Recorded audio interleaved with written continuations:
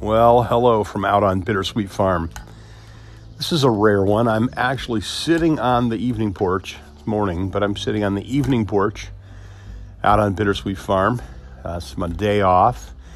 I got a Bible and this journal and this stack of books beside me because I have a little window of time today to just rest and read and study and be at peace. And busy tomorrow, busy all week, busy tomorrow, busy Sunday, well, actually Monday, it's Memorial Day.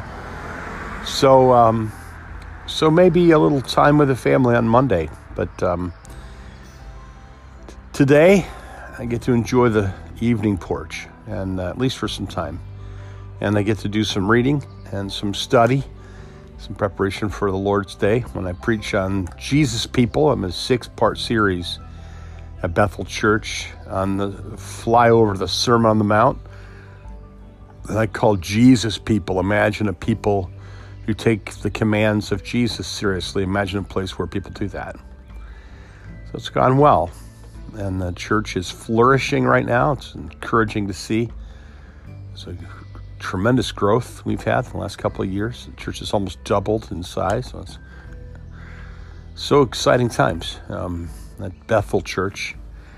But today, I got home in time to mow and trim the entire place. So I got that behind me today.